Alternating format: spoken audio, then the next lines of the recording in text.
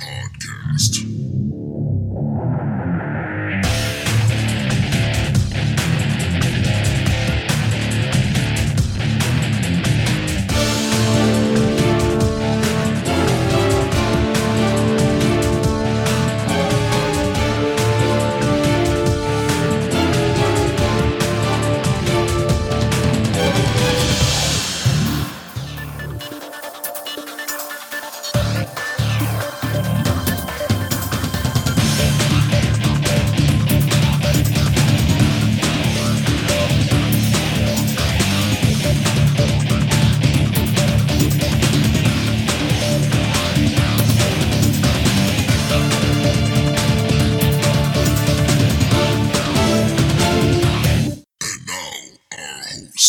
This is Bruce. This is John. This is Blix. This is Trav. And this is Paul. Welcome to the TriTac Gains Podcast, your podcast of finding people who are amazingly powerful and you still get it over on them. This week we are talking Fringeworthy once again, and we are talking about running out there in your exploration vehicle and pulling onto a fringe platform, and it's already being explored by somebody else. And we're not just talking about one of these random things where, John, you had the hoochie, right? Wasn't that how you pronounced it? Huichi, which was a steam lorry sitting out in the middle of nowhere, and they met them and followed them back to their home world, okay? We're talking about where you go and find out that just like IDET is busy claiming its spot on the fringe path, somebody else is doing the same thing. So when that happens, when you run into people who are not only fringe aware, but are completely dedicated to the idea of exploiting their platforms and the surrounding nodes, how does IDET react? How does Alien Core react? What do you think, Trav?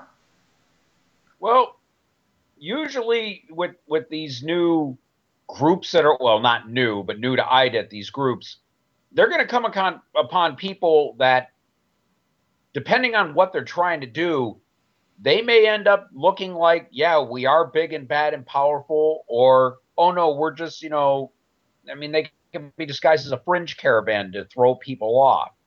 IDET has to be ready for anything, because it, depending on how long that these groups have been out there, they might have, the Commonwealth era tech, which means it would just blow anything IDET would have out of the water. I mean, IDET has to really be careful when meeting these new groups.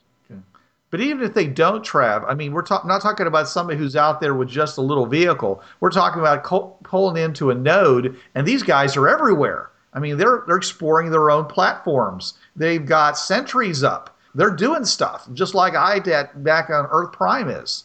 In a very real sense, they're blocking the path from the alternate to the alternate to the alternate. So you can't just ignore them. Yeah, you could really run into a problem there, because how Earth Prime has their platform is all, the Prime platform is all covered. I think also the ASA has, 2 portals out of the 8 that they have access to? So, yeah, I mean, that you go to that Prime platform for Earth Prime, expect a welcoming committee, and it may not be nice. And so when IDET comes along and sees platforms like this, the all platforms and the Prime well, they're going to do the all platforms mostly. When they come upon these all platforms, they should expect wholeheartedly these guys are just like us, or at least in their not necessarily their temperament, but just their outlook. They're certainly interested in exploring, right? How about imperialism, Peter? Yeah, absolutely. I mean, you run into this group, you got to remember that they think they're as important as you, if not more, and you could very easily run into a group that is even more imperialistic. Look back to the British Empire back in the day. I mean, they were very imperialistic, and they believed in a very, they came from a very superior standpoint. Just ask any nation that was, what's the nice euphemism? Colonized. Yeah. If you were a colony, things were not good for you. It's not like they came and brought you great things. And mainly is because, they didn't feel as though they owed anything to their colonies or whatever. Very likely, we always picture IDET as being this nice, benevolent organization. And that's the way, of course, it's the way we've painted it, and that's the way, I think, way Richard envisioned it. But it wouldn't necessarily have to be that way. I mean, if you look at some of the ways companies and organizations take advantage of third world countries, it would be very easy for an organization to not be so nice because they don't have to be, especially if they're a previous Commonwealth and they have super high levels of technology and they went through a decimating war. You could have that whole mindset where it's we'll never let this happen again kind of thing. Paranoia. Yeah, that paranoia that we need to control the fringe paths because they're dangerous and you never know what to expect from people, and they may not be nice people. Yeah. Well, let's just imagine the trifecta. You've got the Victorians, you've got the Golden Horde, and you've got Romana Universa. Oh yeah. Here we have a combined team who runs into one of these brand new power centers. John, what's going to happen? Well, considering the Romans will probably be all honorary legionnaires at this point, if not actual legionnaires, they'll be the military part, arc of this group. They run into any person, they may actually just simply challenge them. Now the Victorians however, being British, would rather deal with them, non-violently. So it'll be some consternation between the two of those. I'm not sure they would want to do that non-violently, John. I mean, after all, the British were known for being imperialistic too. Oh yeah, just ask India or China. China. Yeah, but in China, they weren't exactly nice people. I'm not saying they wouldn't resort to violence, but their first instinct is to let's see if we can get them hooked on something. Oh, right. Okay, I see what you're saying. So in other words, not hit them head on, subvert them. Gotcha. Yeah. Well, if they don't move quick, they're going to be left in the dust by the Golden Horde. Yeah. I was going to say the Golden Horde. They're very impetuous, impulsive. Yeah. Wait, Trav, hold on that thought. Remember we talked about this before. Maybe, but not necessarily, because Genghis Khan, he was a schemer. He wasn't just this stupid barbarian that went in swords a-waving. He would do some of that stuff, that subversive stuff, and turn people against each other. Oh, yeah. Mm-hmm. Yeah. And once he did conquer somebody, he made very good treaties with them. Oh, sure. Or die. And imagine this. I also would make a point that they probably would send a lot of their people to both Earth Prime and Victorian Prime just for education, so they can learn all the new stuff. So they may not be exactly crystal pure Mongols, at least the core of the group, which come back and then train the rest of the fringe where they find. Yeah, you'd end up having Golden Horde and Legionnaires with automatic pistols and whatnot, and automatic rifles. Yeah, that's a dangerous combination. I mean, that sounds like what the Mongols would have done, because they were all about modern technology. They brought a lot of modern technology wherever they went. It's AK-47s a go-go. Yeah. Well, Paul, okay, unless this is like somebody decides to totally go against the current setup of the fringe paths and add this into the early campaign where we literally go out 5 or 6 nodes and run ourselves into another power center. This is probably going to take place in the middle or late campaign. So these people are going out long distances in order to run into this. There's going to be a certain amount of separation between and possibly long supply lines.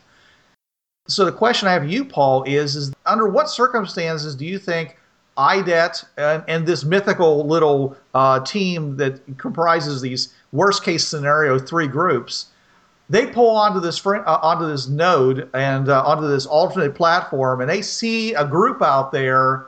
What is going to be their touch point for saying, okay, it's feeding time? And what's going to be their touch point for like, whoa, let's be nice because maybe they can take us? What do you think? Well, first I'm going to have to ask you guys to preface that with a little bit of an explanation of what is the difference between the tech level for Earth Prime and the tech level for a Commonwealth world. So I think our listeners are sitting there going, We're not assuming this is a Commonwealth, Paula. That'd be like one of those things where you'd say, hey, these are Commonwealth people. Maybe we need to be a little careful. I mean, these could just be another world like ours where either they never knew about the fringe paths because they were still under development, or they crashed and they rose up, but they might not have necessarily ever gotten anywhere near the Commonwealth level that was previously. Yeah, like the Huichi is an example of that. They were victims of the war. They got crashed, and then someone decided to be nice and time jumped their portals ahead a few 10,000 years and then reconnected on their prime world. So they basically had time to recover, but now these are old stories, and it was only a complete accident they found the pathways again. So what do I think they would do? I think anybody smart would do their reconnaissance first.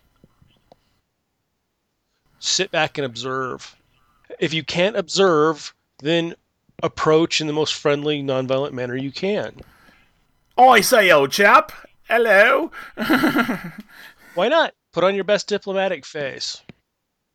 You're a long ways from home, and like you said, that supply line is 100 portals away, which... Well, I got something to think about on this. Then, if you think about it, so this is some distance away. So we're talking, what would you say, Bruce? A mid campaign, somewhere around in there. Yeah, that's what I'm saying. It's got to be the middle or late campaign, unless someone's decided to literally stick it right next to Earth Prime. Right. Okay. So we're going to assume that if we're in that portion, which I would advise, I think it's a good place to stick it. So I'm going to assume that IDET has been doing this game for a while, and they've discovered quite a few members now. So they have a pretty decent sized staff, and at this point, you have some people who can be specialists. You know, you're not. It's not just cab drivers who can go through the fringe paths to become your drivers, and I don't know, hospital nurses that become, they eventually become your doctors and stuff like that. You actually have a decent pool to pick from. Is this the period in time when you have the children of Fringe explorers? Fringe born? Depending on how late, yeah, you could have that. All right, so yeah, you could have Fringe born. So these are guys that are brought up trained. So I'm going to assume that we have some specialists, and by this time, I'm sure IDET has some spies. So you could do a recon. You could send in your spies that they would meet up with these people and integrate themselves, slip in, figure out what's going on, get the deal without them knowing, or hopefully without them knowing, that you're there checking them out. So you think you're going to be able to slip into a platform that's occupied? I mean, I can see you thinking about slipping into a world, but you're going to slip into a platform. Why don't you tell us how you would do that? Okay, so they have, if they're anything like us, they have convoys. There's always the option of, stowing away on one of the vehicles. So they have their convoy. You guys spotted them. Maybe they've seen you too. They know there's some other agency, but you never made contact with them. It's been dicey. So you're like, all right, well, we know they got these vehicles. So you have a guy, all ninja-like, stow away on one of their vehicles. He slips in, hangs on the bottom of it. Slips into the cargo area of something. Or depending on their military. Maybe their military wears, maybe they look like stormtroopers and they have full suits, and he slips into one of those suits. I don't know. I mean, I think James Bond, he pulls a Bond. All right. So it sounds like you're assuming that you run into a small group of these people some distance away from their main power center. Yes. I mean, they're going to be out there exploring too, so they're going to be spread out thinner and thinner away from their main center. So there would be signs of these people before you actually. It's not like you're going to go to a portal and wham, you're like on the equivalent of Earth Prime. Right. Or Earth Alternate. Like they've all been staying on this one node and never going anywhere else. Right. So yeah, you're right. You would see some indications that there's another group that's probably exploring a bit. There's something to that about trying to follow them in. We're assuming that they're actually on the platform. Again, we're doing this. We mentioned this early on that that would be very convenient if they're on the platform. more likely is that they may have left gear or stuff on the platform they couldn't take through with them on the platform. So we may actually be finding not just people, we may just find their gear or their equivalent of a breadcrumb to let people know where they are. Let's pick a number. How many nodes out from their prime node do you think you would first run into them? Just as a general thought. Well, I'll use the Coptics as an example. We've determined that they're at negative 140 prime. Our first knowledge of the Coptics as far as the books go is negative 125 prime, the Coptic Tech slave mine. So that's 15 nodes out. Yeah, but it'd be easy to miss that, don't you think? It's just one place, right? Well, I mean, also as you read closer and closer to Earth prime, they're at like 110, negative 110, negative 108. They're stopping off on alts every so often, and there's signs of the Coptics. And then you get to negative 125, and boom, they've got one alternate taken over, and they've taken over the prime. So, yeah, 15 is where the majority of them would be 15 out. But there's another 12 closer or so to Earth prime where you're seeing, as you get farther and farther away from Earth prime, you're starting to see little more things of the signs with the pyramid with the laurel wreath on top.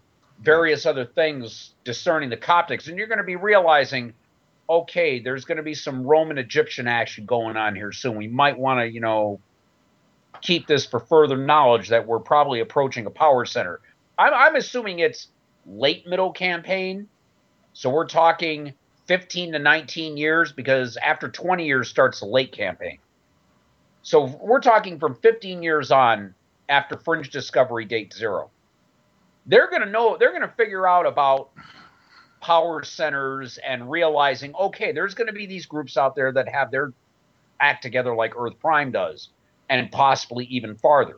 Remember, they met the Victorians and they had been out 6 months before Earth Prime got out. So they're going to be in that mindset of expecting power centers out there. They're just not going to realize just how big and nasty the Coptics are.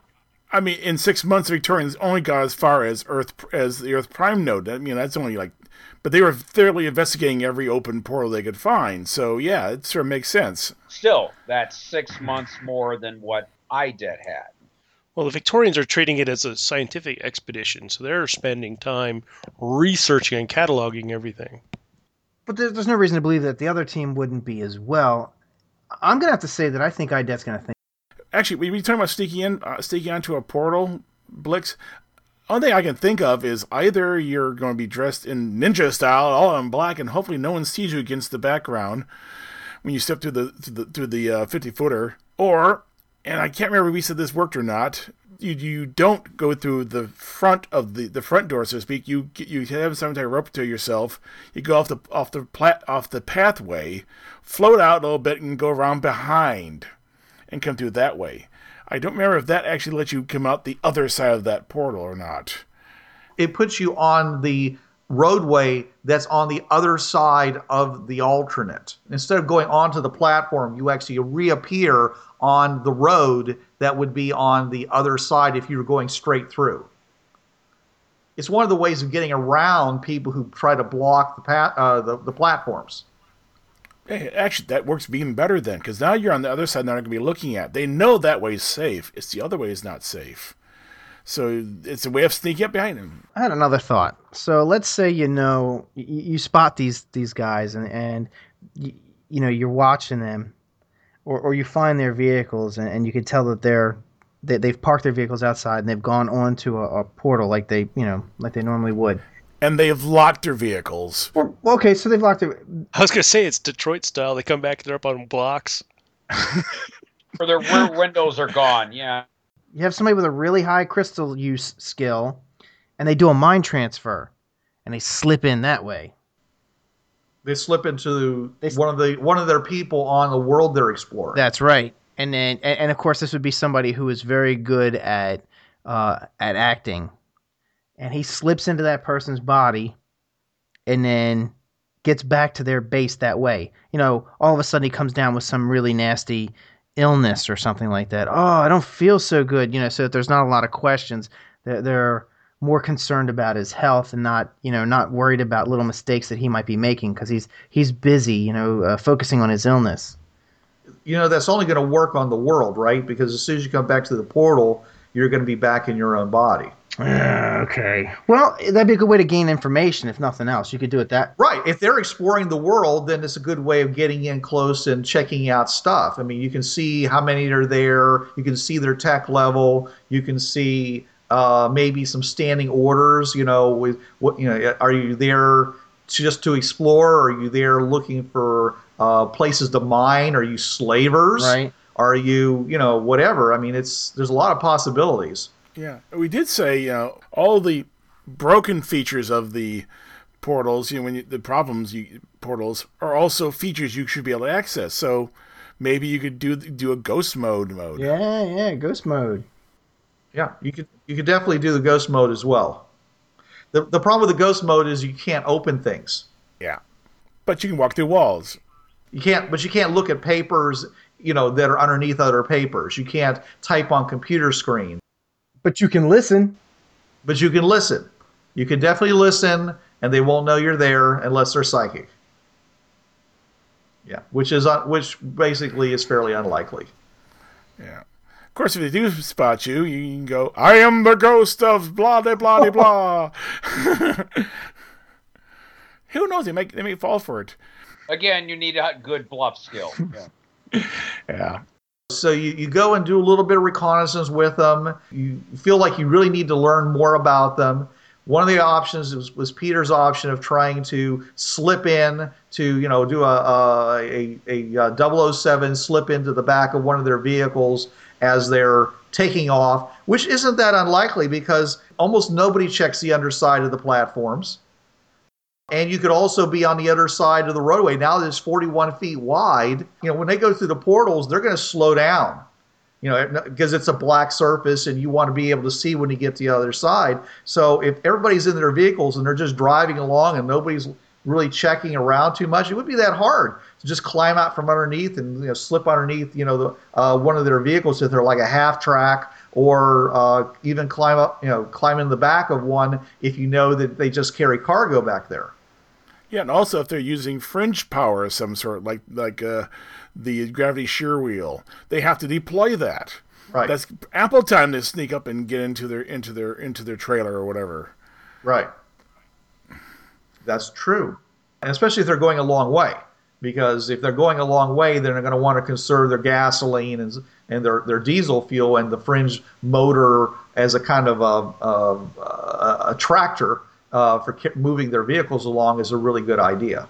When you consider that the nearest friendly, like for the Coptics, the nearest friendly spot is 500 miles away, yeah, you might want to save the fuel at that point. When I ran my original Fringeway camping way back in the 80s, they were out at 50, out in the plus 50s, and that point they were working off they had bases. The nearest base was like 10 portals away. I would think so, yeah.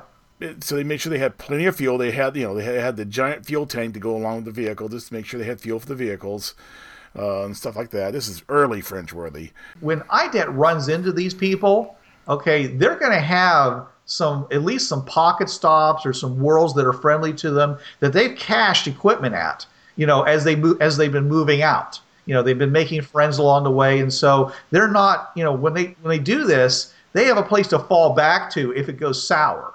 And they also have a place to fall back to if they feel like they need to get better weapons, so they don't have to show up like the Fringe Pirates with the 22mm cannons on top of every vehicle.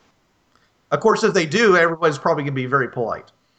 Yeah. I mean, I hate to say some of these friends, gotta use air quotes there, may be friends because, they don't want to get hurt. So, yeah, never know. Or then maybe, like you say, a neutral, they may have actually lucked out and found a market world. And that's one of their base operations. Hell, I would use a market world as base operations if I found one. Are you talking about an expo center? Yeah, an expo center. If it was an expo center or one of the smaller ones. Actually, I would say the smaller ones would be more likely. Because the expo center would be Meller Heaven at that point. I wouldn't even want to go there. Actually, our book says that every one of them, the Meller was defeated on. Ah. Thank you. So yeah, I would say Expos were trade areas. The big ones were the Commonwealth worlds would trade and share stuff. The smaller worlds, the smaller market or expo worlds, were designed to the people who are just getting and learning how to use the pathways and patting them on the head and say, "Hi there, children. Here, have some things and go away." But there would be a lot of stuff there to operate from. Yeah. Well, maybe. Okay. So let's say we do, and we drive. We drive on. We run into some of these people. Okay, that maybe it looks like they're from another exploring group that's more than just one world, just coming out and exploring the next world. What do you think our modus operandi is? Okay, how do we tell whether or not they're good or bad, or somebody that we should be concerned about, someone we want to welcome with open arms? I mean, if they look like angels, okay, or if they're all like supermodels. Female or male supermodels, depending upon your inclination. Okay, is that good enough, or is there something more we need to look at to decide whether or not they're going to be a friend or foe to IDET?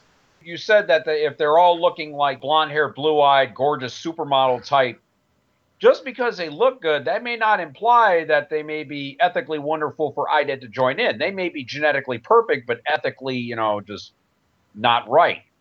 They may be, enhancing their own genetics to, try to build physical, they may end up being like, Khan from Star Trek. They may be physically and intellectually superior, but you don't want to cross them. Or Six from Battlestar.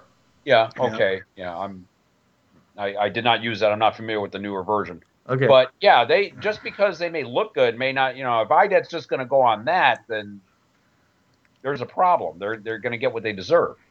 So what are you going to look for, Trav? IDET, as I said, by this time they're going to know about power centers. They're going to know about a node or a group of nodes that are out there claiming their own little piece of the fringe paths.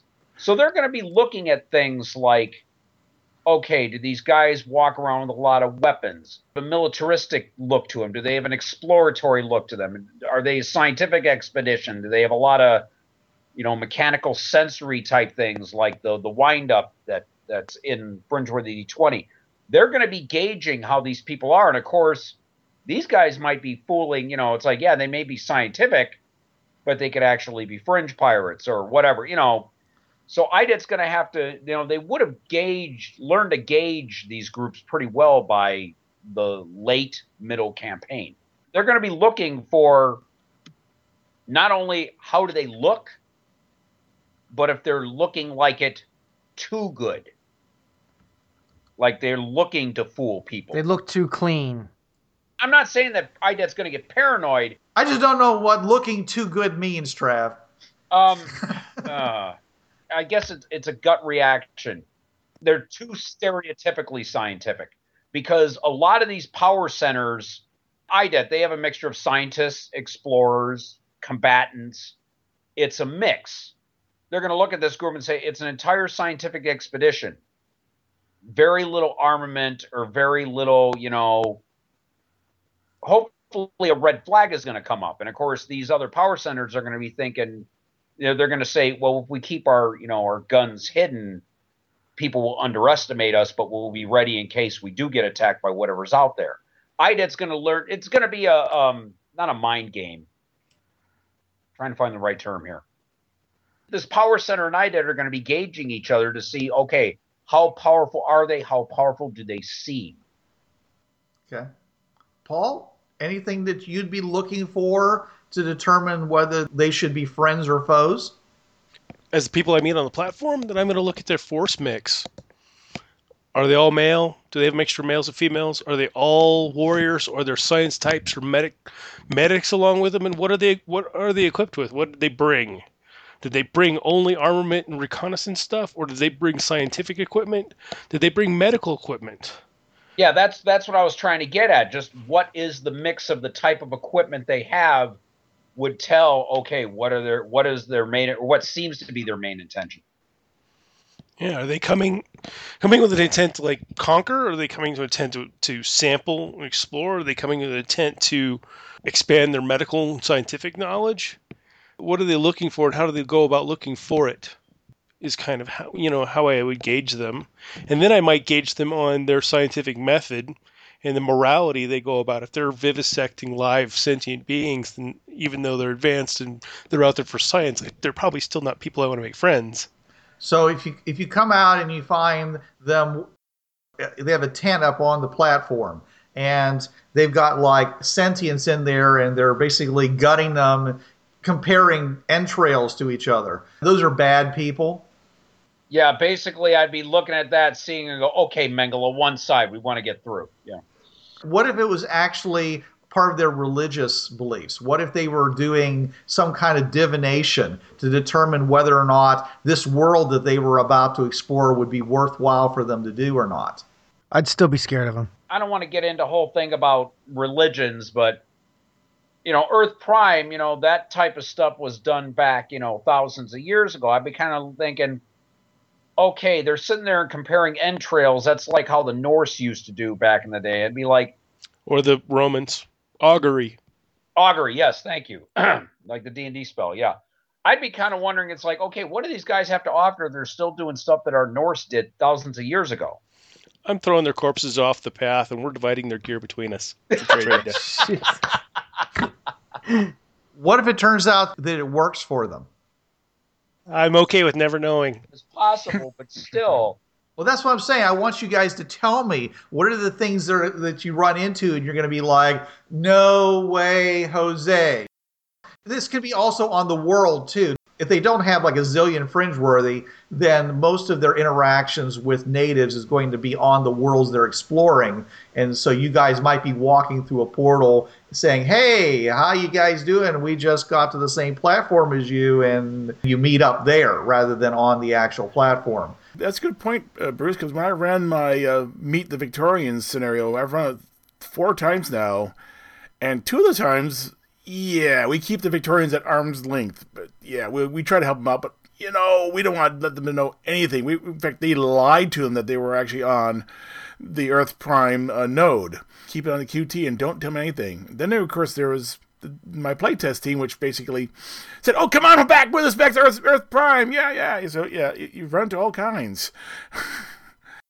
One of the things that I would do if I encounter a society like this, I'm not going to pull the James Bond slip in and all that. And maybe I would do that in addition to, but, I would start a diplomatic mission with them. I'd send in some diplomats and then maybe pull, go back to the old days when, and I guess they still kind of do this, but where you would send one of your people in and they would go live amongst them. And then they would send one of their people to you. You would trade some staff and, live amongst them for a couple of months, maybe a year, before you really open up relationships. Because when you encounter them, that doesn't mean that you have to like automatically, hey, come back to my house and, we'll party. We're best friends now. You can keep them at arm's length for a year or 2 while you determine, whether there's somebody you want to deal with. It's not a decision you have to make right away.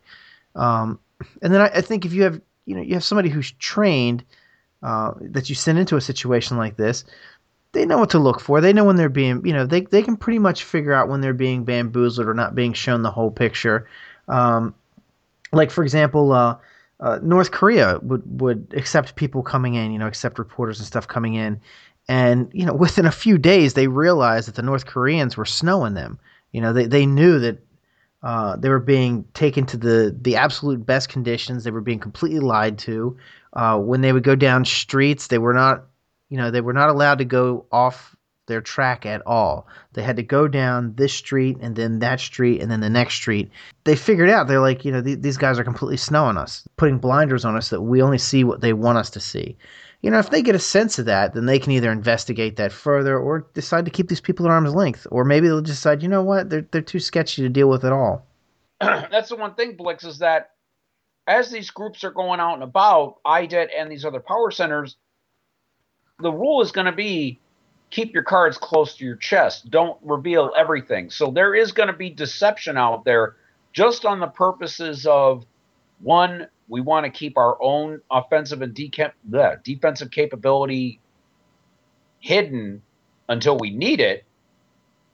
And 2, we don't want them stealing our stuff because they, we've got better tech and, Yeah, so just playing cards close to chest is going to be the order of the day. But what you also need to remember, and what I would need to remember on this situation is that they're going to be doing the same thing, and they should be. I mean, they'd be stupid not to. We're doing it. So you would expect some, and you probably, I wouldn't hold that against them if they weren't telling us everything. So, they're hiding some things from us. Well, of course they're hiding some things from us. They're not stupid. Good. It means they're not dumb. We definitely want to deal with them. But, there gets a point where it's just like, yeah, they're not telling us anything. Kind of like when you listen to the president address the nation. And I'm not talking about our president now. I'm talking about any president. I'm talking every president. They get up there, they address the nation, and they say absolutely nothing. Yeah, a lot of double talk and right. And you're listening to the speech. You're just like, he didn't say anything. He talked for 2 hours and said nothing. When you run into that, it's kind of like, yeah, well, but those are us. We're the good guys. Remember? They are us too, but I'm just saying that someone who's trained to do this, a trained diplomat, would be able to recognize these kind of things. I mean, that's part of being a diplomat. You know when people are really misleading you, or when they're just honestly keeping things, keeping their own little secrets, and that's great. That's fine. They should. So you think by the middle or late campaign, it's going to be standard operating procedure to put a diplomatic type character on all exploration teams to be able to detect this kind of stuff? Oh, sure. I would. Absolutely. I don't think so. But I would have them as the follow-on. Let me take that back. Yeah. Not all teams. But much like we have our exploration teams and we have our scientific teams and stuff, there would be our interaction teams, and they would absolutely have a diplomat on them. The United Nations Diplomatic Corps. Yeah, I absolutely.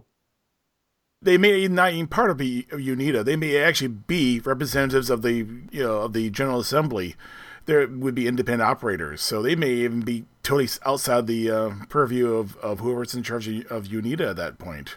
You're not even talking about nation relations. You're talking about entire world relations, and this is something that could.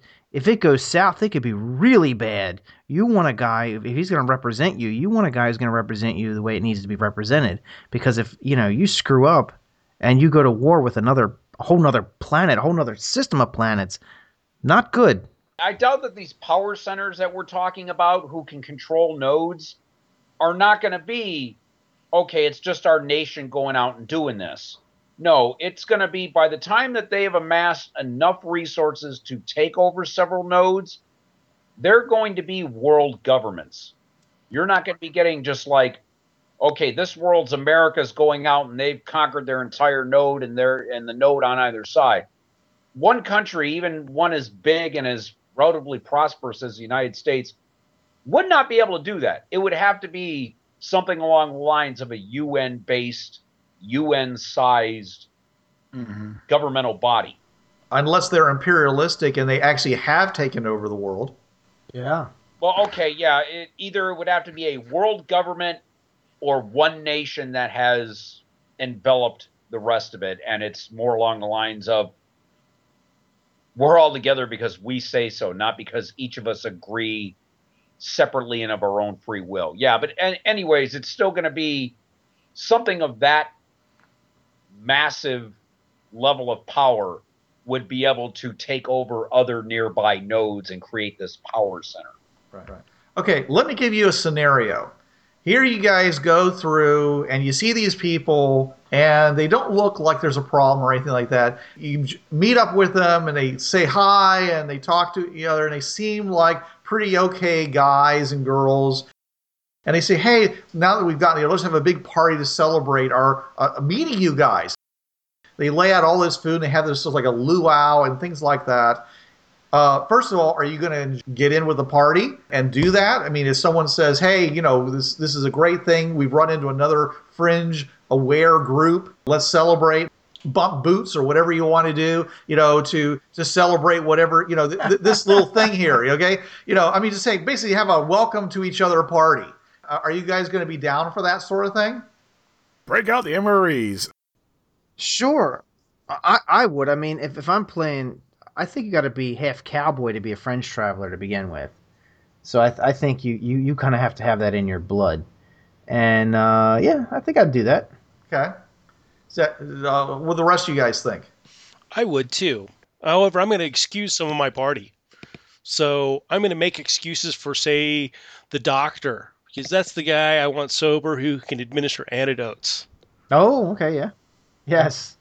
Right. So if somebody gets food poisoning accidentally, it could be completely benign. Oops, sorry, didn't realize you would be allergic to this, wonderful fungus that we found 2 platforms ago. And if you're lucky, your chief warrior's a Mongols. You can say he's fasting for religious reasons.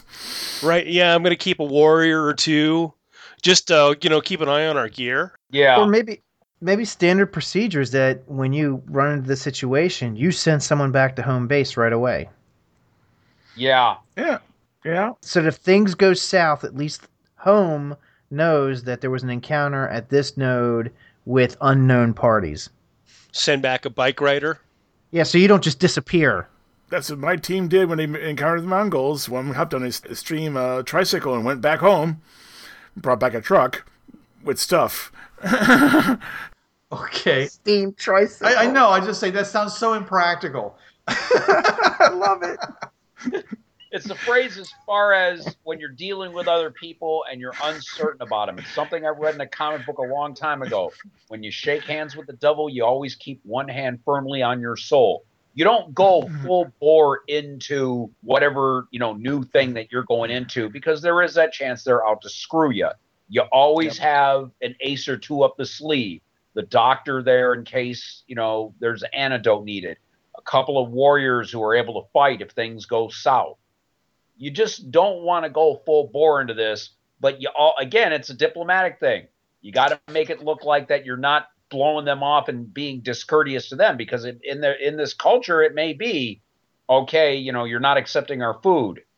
You're dissing us. Yeah, I mean, how long can you keep that up? Let's say it isn't just one night. Let's say they say, hey, since we're here and, we're kind of short-handed. There's only like, a dozen of us. You got a dozen. Now we got 24. This is great. Let's go explore this world. We actually have a really good force for this now. And they want to split up duties with you and things like that and share food. Assuming that you agree to exploring the world together to a certain extent, how long before you think the guard would drop? Well, first of all, when you're going to separate duties, you're going to assume duties with each other. You're going to have rules of engagement. You're going to have standard operating procedures, and you're going to say, this is how we do things. You're going to set and make it an agreement. And that's another way you're going to test the waters. Spoken like a true soldier, Paul. Yep. You're only going to be fired when fired upon. You're only going to respond to a hostile act once a hostile act has been committed. Somebody can't just threaten you. They have to actually attack you for you to shoot back. And if that's not the rules for the other guy, you guys may not be able to work cooperatively. And that's another way of gauging whether your 2 civilizations are compatible. Well, let's say that's possible. Is there anything else that would be a line in the sand kind of thing? Religion. If they're sacrificing babies, you might be drawing the line. Yeah. Yeah, you might say, hey, you know what? We're not judgmental, but we can't deal with you. You go, you do you, we'll do us, but we can't, that's not going to work for us. But like, for example, if they were like Muslim and you weren't, and they have to stop and have their prayers every so often, that's not going to stop you, right? No. Earth Prime has Islam already, so if they come upon a Muslim power center out on the fringe paths, it's like, okay, they might have to deal with, their historian, or if they have a priest in the group, who knows about world religions, it'd be like, okay, we have to go in expecting that during these times they're going to pray back toward their Mecca, which means they'll have their prayer mats out and they will be facing back toward their home node. Hey, Trav, what I think Bruce was saying was something like that. Yeah. I'm not saying specifically Muslim. Take Alien Mine. Remember the movie Alien Mine? Yeah, it's a great Wade Lewis Gossett Jr. Oh, God, I love that movie. Yeah. You run into them. That was a really good movie about culture clash. Imagining how the 2 of them would get along. So that was very well done with the whole alien mindset and the whole, clash of cultures and such. That would be a really great example. Oh, and here's another thing. Oh, we didn't even talk about this, and I want to touch on one more thing, and I'll come back to this. But you could always going back to working with these people. What if you want to throw one on your players? The plot thickens where you run into them when they're trying to rescue some people. So there isn't time to talk about how you're going to help them and what are the rules of engagement and all that kind of stuff. They see you and they ask you for help. So you either do or don't. You know what I mean? And then you mean like you come in port and they're sitting there licking at their wounds because they're the ones that escaped. Well, either they have escaped or they're doing humanitarian aid for their people or for whatever. They're delivering medicines into maybe not even a hostile with another culture, but hostile with the environment. Maybe they don't need your help, but they would like your help. I say, Peter, you're really going to have to observe, and your team leader on the ground is going to have to make really fundamental decisions, because if they're performing humanitarian aid for their own people and they're forming a colony and that colony is hostile to the world they're colonizing, oh yeah, you could be making an enemy of a prime world and an ally of an invader. Yeah, that's the best kind of stories. And think about, Peter, they're making a colony. They know how to make fringe-worthy. Oh, sure. That may be the purpose of the colony. Right. Yeah. I mean, you may get in there. They may seem like they're doing humanitarian aid, and you're like, all right, well, we'll help them out, and we'll see how this goes. And that's when you see the servants. Who? That's when you find the cocoons. Oh my God! No, you find the servants, the locals, the natives of this world. They're the servants. They're being treated like not real people. Right. Exactly. Because they're not real people. Yeah, but we have people like that. The Romans, they like their slaves, and they don't see anything wrong with that. We accept them in IDET, so that it's not necessarily a litmus test. And Roman slavery is a lot different than Southern slavery in the United States. There's some major differences. For one thing, if you have a child, that child's not a slave. John, we know that. I'm just saying, but what if that's how they're treating their slave? What if you find out, you realize, oh man, they're taking slaves, but it turns out that their slaves are much like the Roman slaves. Maybe not so bad. Even if they treat them like they're Southern slaves, as you're putting them, or as slaves that are there to do all the things that you don't want to do, and possibly die or an early death because of maltreatment. Where do you draw the line? Do they have to get beaten to death before you say, okay, nah, you guys are done?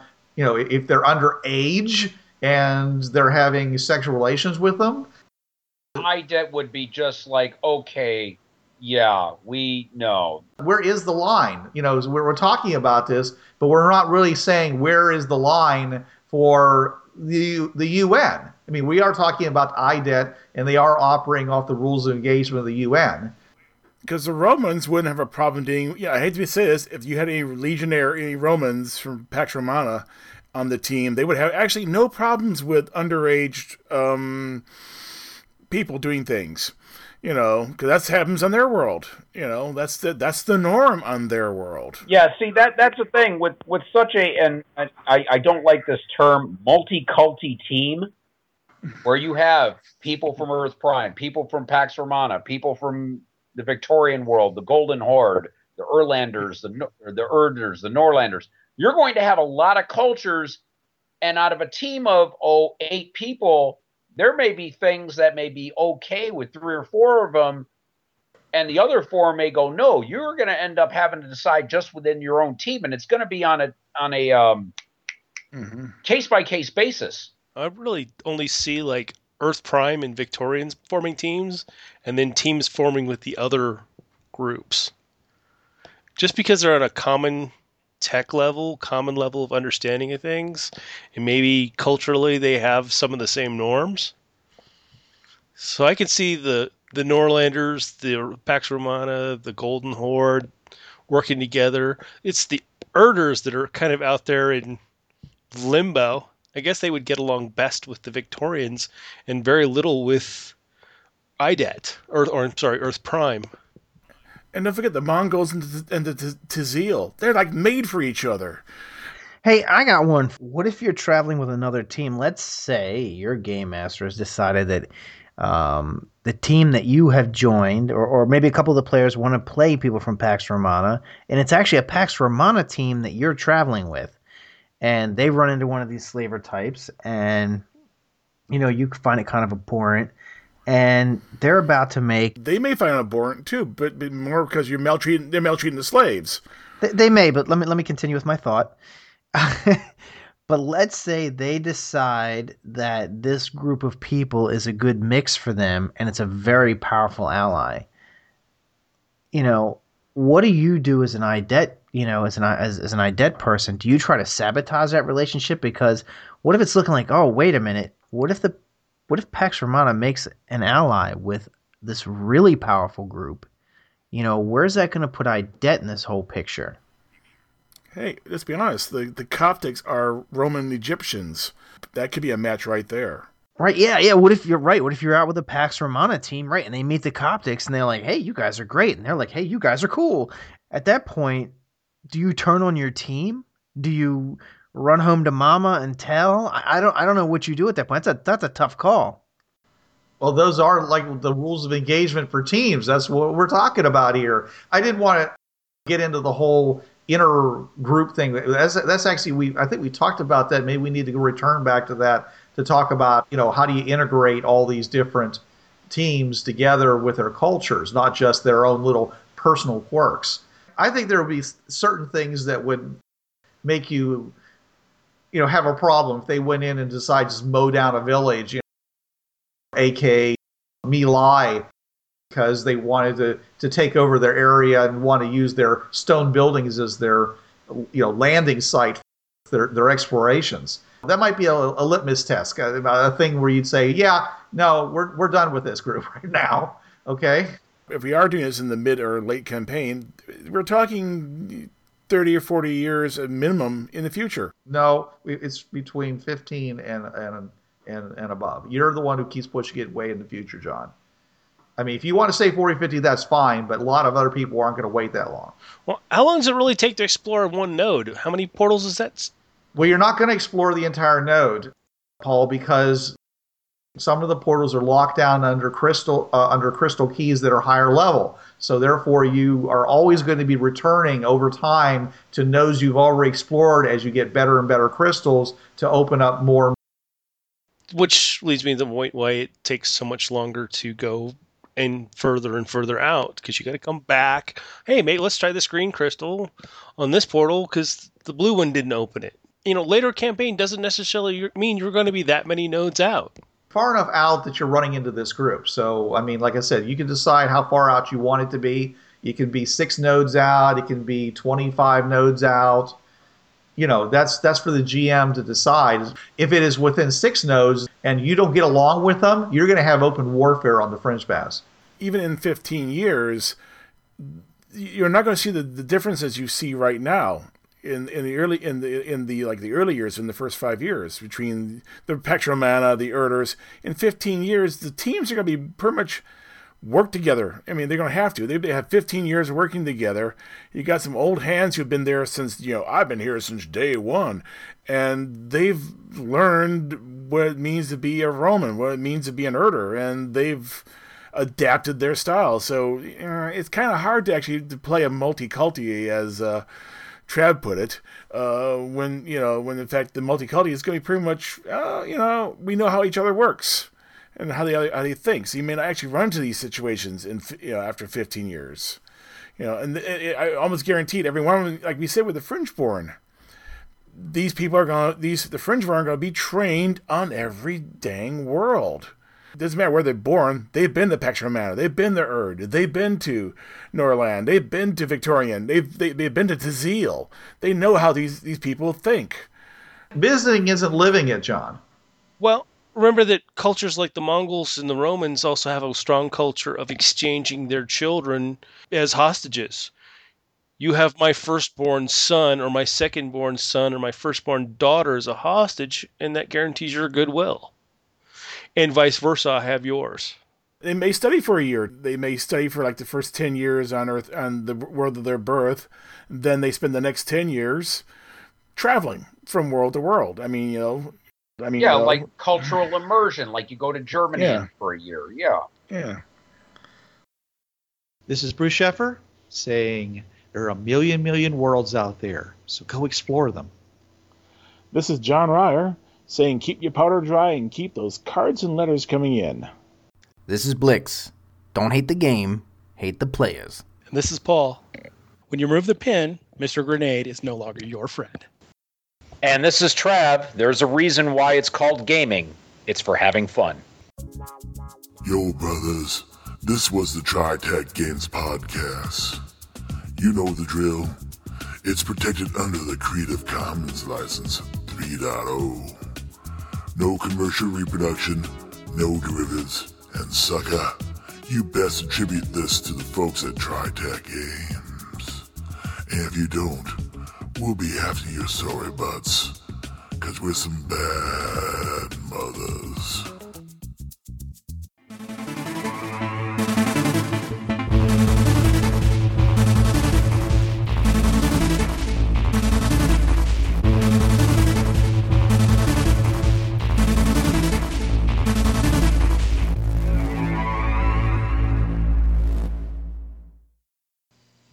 Hi, this is Trav of the Travcast, Hour 3 of Blind Wolf's Rubber Room Association on DementiaRadio.org, Tuesdays, 8 to 9 p.m. Eastern.